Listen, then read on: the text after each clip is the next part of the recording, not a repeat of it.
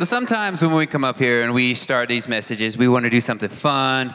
We want to do something crazy. Like last week, we lit a steak on fire just randomly for drama and things. And sometimes we like to make sure that our messages are fun. But for the next 2 weeks, we're doing a series called Mind Games. And the next 2 weeks, we're going to be talking about some very serious subjects. And some people would say, they're middle schoolers. They're not going to be able to sit still long enough for you guys to be able to talk to them. You're not going to be able to get them to sit and listen to this information, even though it's something that they really need to hear and can affect them even at their age. They're probably not going to listen.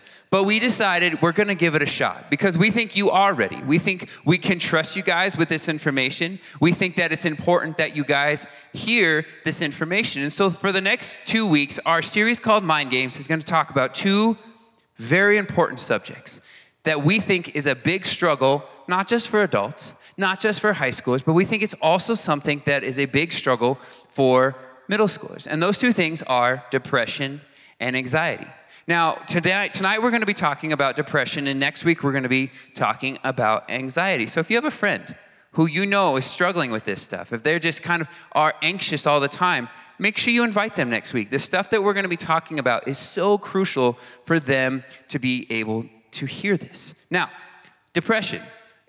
We all get sad sometimes. There's things that make us sad. We have a bad day and or something happens. We watch a show and something happens and it makes us sad, or somebody says something that hurts our feelings and it makes us sad, or we lose a loved one and it makes us sad. And there is sadness, and it's okay to be sad. It's not a sin to be sad. It's not wrong to be sad. The Bible says in Ecclesiastes that there is a time for every activity under heaven, a season for everything. Sometimes there is a season to be sad. But depression isn't just being sad. So depression it's like sadness is how it starts.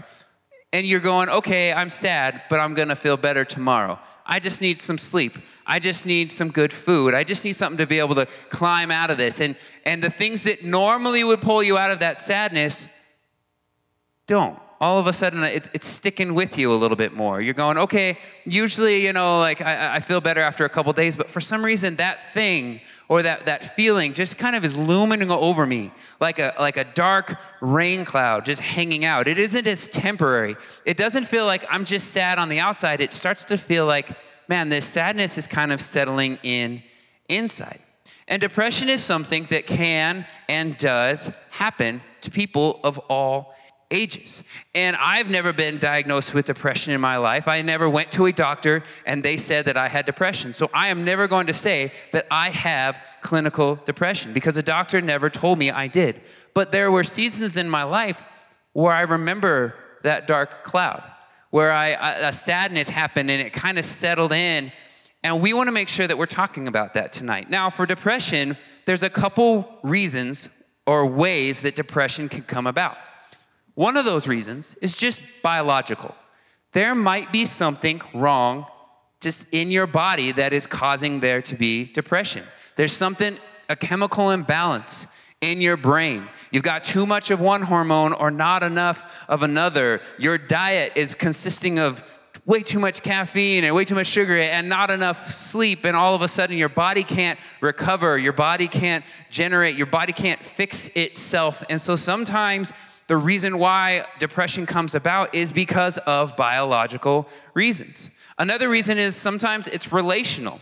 When we have a relationship that isn't right in our life, maybe it's with a parent, maybe it's with a sibling, maybe it's with a best friend, and sometimes that relationship, and if it's not right, it feels kind of like that dark cloud looming over you. You're wanting it to get better, but it's not getting better. Maybe it's even a loss of a loved one. And you're going, I am sad and I know I should be getting better, but it doesn't seem like I'm getting better. So biological can be a reason. Relational can be a reason. Another reason is just circumstantial. There's some kind of thing that's happened in your life that's making you sad. Your parents split. When my parents split, I was your age. And I don't remember a lot about what happened, because I think I was in some kind of depressed state. And I don't remember a lot, but when my parents tell me, they go, you might have been depressed in that moment. And so there's circumstances of your parents split. There's circumstances of stress. You've just got too much going on in your life. The weight of sports and school and trying to keep up with friendships and all of these things all of a sudden makes you stressed or depressed, maybe even injuries. Now, those are 3 ways that the experts would tell you, the medical experts, biological, relational, or maybe just something happened in your life, circumstances in your life. But there is a 4th one, and that would be what we pastors would call a spiritual reason for depression. See, the truth is that the devil's main mission in life is to steal, kill, and destroy. That is his purpose. So why don't you think that he would want to steal your happiness? He would want to kill your joy. He would want to destroy your hope. Sometimes the depression that's going on in your life is just an attack from the enemy. Ephesians 6:12 says, "For we are not fighting against flesh and blood enemies, but against evil rulers and authorities of the unseen world, against mighty powers in this dark world, and against evil spirits in this heavenly place." I don't know if you know this, but when you accepted Jesus into your heart, you said, "Jesus, forgive me of my sins. I know that you died on the cross to forgive me for my sins and give me a home forever in heaven." And you said those things. You also signed up for a fight. You signed up for a fight because now you've basically switched sides. You went from the dark to the light. And now you are on God's side, which means you now have an enemy who, like we said earlier, wants to steal, kill, and destroy your life. And so you have to be ready. And sometimes the enemy doesn't fight fair. He pushes that sadness where you are sad and you could just be sad and get better about it. He wants to push and further and make sure that you get stuck in not just sadness, but now it starts to creep into maybe it's some kind of depression. He wants to twist it with guilt and shame when you're sad and going, "I shouldn't feel this sad this long, but I don't want to get any help." He wants to twist all of those things because he wants to destroy your life. So these are the reasons. So what is depression and how can we get over it? Well, to help us and give us some insight on this stuff, I've asked Jenny to come and share her story. And what is so special about Jenny's story, and important for you guys to know about Jenny's story, is she was your age when all of the things that she's going to be talking about happened. And so Jenny, your story really started at the same age as them. And so why don't you tell us a little bit about it? So there's this saying that God will never give you more than you can handle. But in 2013, I went through a season in my life that made it feel like God was just seeing how much I could go through before I hit rock bottom. Let me explain. I had the most amazing grandpa in the entire world. He was the most caring, selfless man I have ever known. There's a picture of him. He's the best. He was my best friend. We played games together. We would cook together. He would dance with me in the living room. He showed up to absolutely every single concert and game I had. He was my biggest fan. In December of 2012, my grandpa got diagnosed with brain cancer. And in March of 2013, the family said their goodbyes, and a couple days later, he was gone. When he died, I was heartbroken. I was up at a church camp and remember getting the call that he was gone, and I was devastated. I wasn't even there when it happened. That made me feel like a terrible human. A month went by, 2 months went by, 3 really long months went by, and I never became okay. I was stuck in the heartache, I was stuck in the pain, and I couldn't get out. My parents were youth pastors at the time, and I went to church every Sunday and youth group every week, so I should have been okay, right? Yet I never was. Nothing ever changed. Now we're going to fast forward 6 months to August 31st, of 2013, the date that changed the way that I would have to do life forever. I was now a 7th grader at Mountain Garfield Middle School, and I was a teacher aide in PE class. Now, I'm not sure if this is something that schools use anymore, but when I was in middle school, there were crates like this, but they were really big and had big metal lids on them that didn't stay up by themselves. And my friend and I, who was also an aide, were doing a basketball unit in PE class, and we were in charge of getting the basketballs out for everybody in the class. Well, my friend was holding the lid to the crate while I was getting basketballs out, and someone called her name. Then she dropped the lid, and it fell, hitting me on the back of my head. I got sent to the nurse's office, and very quickly, my vision started to blur. I became extremely nauseous, and I had the worst headache of my life. My mom decided to have my aunt come pick me up from school just to be safe, and within about 2.5 hours, my vision became so blurry I could hardly see. I couldn't remember my name or even re-explain what had happened to me. That day, I got what they call a traumatic brain injury. And I ended up having to spend a couple of days in the hospital so that they could keep a close eye on me. When I finally got discharged to go home, I had to be in a dark room with absolutely no stimulation for 2 weeks. This meant that no lights could be on, that all of the curtains had to be covered, or all of the windows had to be covered with blackout curtains, and that I couldn't watch TV or even listen to music. I just laid there, day after day, night after night, alone. Now, my family would come lay with me at times and checked on me frequently, but ultimately, I felt completely alone and isolated. I ended up losing all of my short-term memory for about 3 months, and honestly, I was completely unrecognizable. I couldn't remember my full name most of the time, and I couldn't do anything by myself. I had to relearn some basic life skills as simple as just writing my name and balancing not on one foot, but on both of my feet, so I wouldn't stumble and fall over when I walked. I'm not kidding when I say I was a 12-year-old girl walking like a 1-year-old that just learned how to take their first steps. I was a mess. I was still trying to get through the loss of my grandpa, and in my time of mourning, the last thing that I wanted was to be alone. But because of the brain injury, I was forced into literal darkness and isolation. I felt like I was in a deep, dark hole. Like I would scream, but nobody could hear me. Like I was on the outside just looking in, watching my life happen, but I couldn't do anything about it. I felt alone. Like no one could understand. I felt helpless. This is when things took a turn for the very worst. I began to have thoughts like I'm just too much of a burden. It would be better for my family if they didn't have to take care of me anymore. I began to wonder if my friends would ever even miss me because of how far I had already distanced and isolated myself from them due to the brain injury. I felt that because I was a Christian and I had a relationship with Jesus, that I shouldn't be or that I wasn't allowed to be depressed. I would hear things like, well, if you just pray more, God would surely help you. Well, maybe you don't have enough faith. You should just start believing more. God's probably trying to teach you a lesson for something really bad you did. And this one, just ask God to help you. You'll be completely fine. All of these comments, all of these thoughts made me spiral down even more. That dark hole just got deeper and deeper and deeper, to the point I started to self-harm. I had scars, so many of them. But I made sure to hide them so no one would know. I thought instead of people caring for me, that I would get in trouble and people would be mad at me for the way that I was feeling and the harm I was doing to myself. So I kept quiet. I remember when I was finally allowed to go back to school after being gone for so long, I was having a conversation with one of my friends. She was telling me some things that were going on in her life and how depressed she was.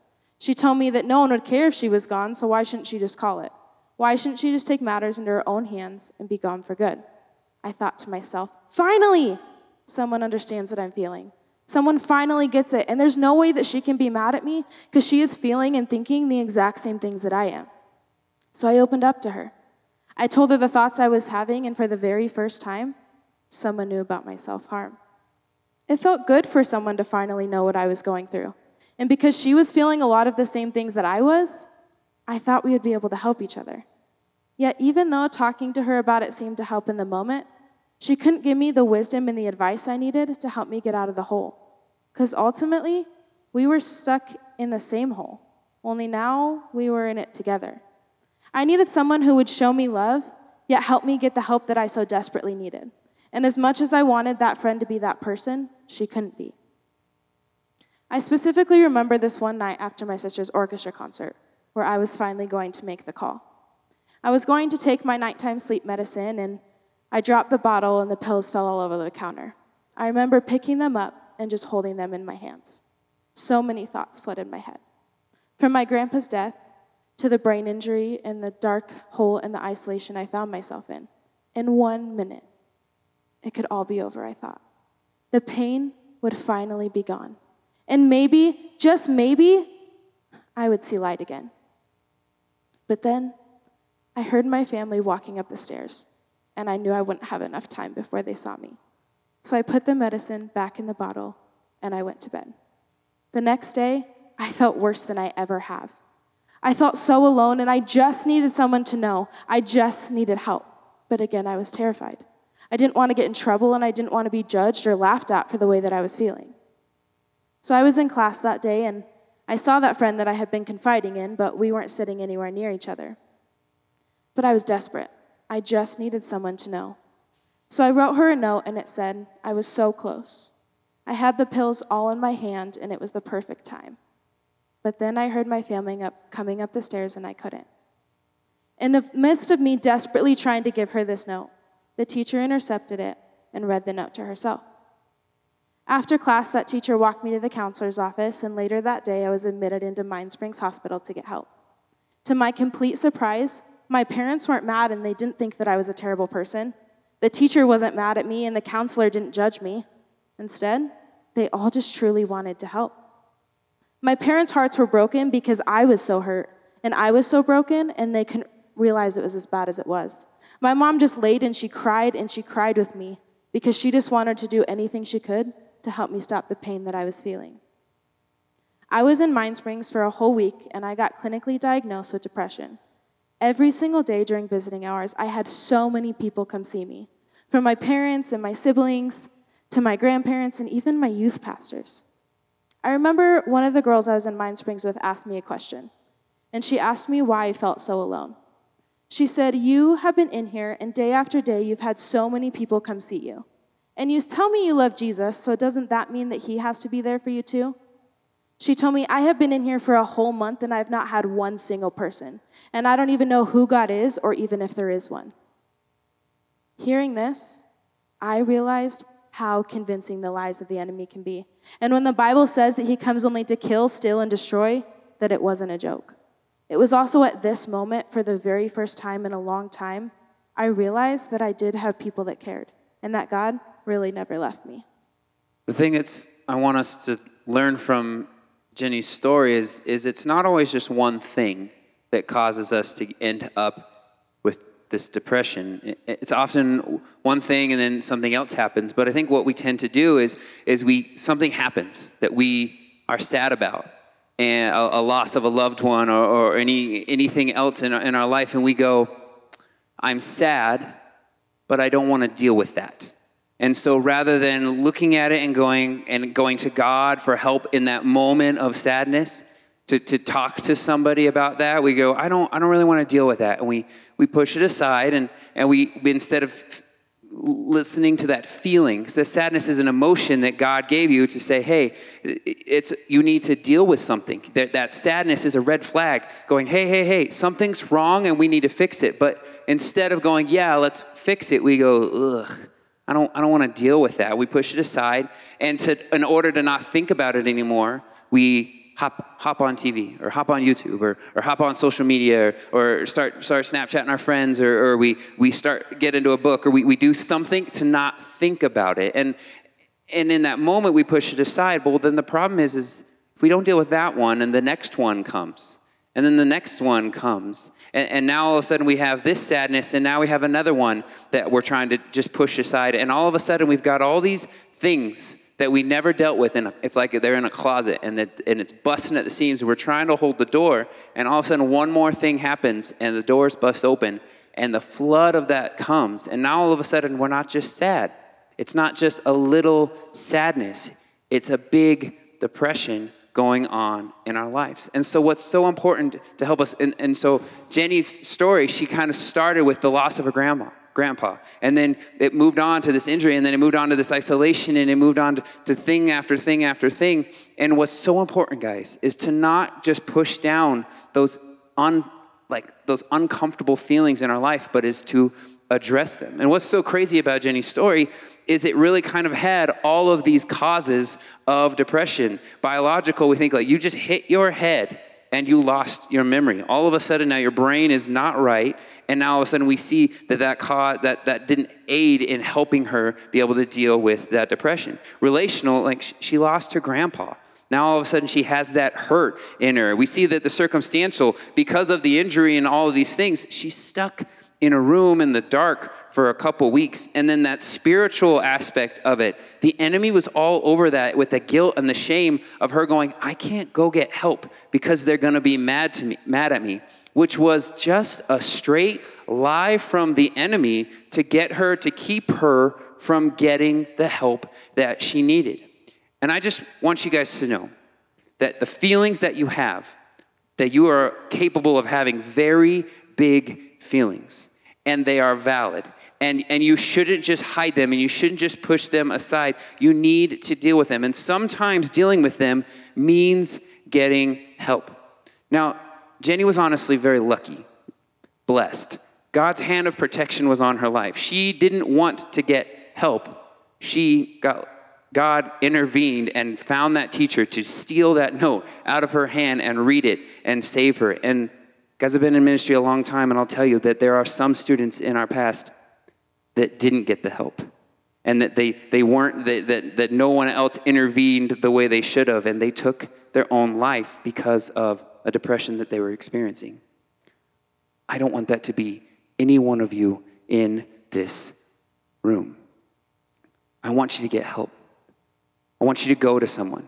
And if you're not a person who's struggling with depression and one of your friends comes to you and says, hey, I'm having these feelings, I'm feeling sad, I'm feeling depressed, I'm having suicidal thoughts, your only response needs to be, who can we go to get you help? That should be, I'm so sorry you're feeling this way, let's go get you help. That is not a secret we keep. That is not any, and if you're going through the same thing, you need to tell somebody else, because I can't help you, because I'm in the same boat. But get help. Here's the truth. I would much rather, any of us pastors would much rather have some kind of late night DM from you saying, I'm struggling, I need help, and you come to us for help, than somebody else message us saying that you didn't get help and you did something very dangerous to yourself. 100%. We would love for you to reach out to us if you are going through these problems. Now, Jenny, you got help. God intervened in your story and he gave you help. You were in Mind Springs, the mental health hospital. They got you diagnosed with depression. But now you're heading home. So did you just go home and you're fine from then on? What happened? The short answer is no. I wasn't just magically okay. I left the hospital and I still felt depressed. I was still in the dark hole. There were things I couldn't do in situations that I needed to keep myself out of. The difference is that I knew I had to get up and that it wasn't okay to give up.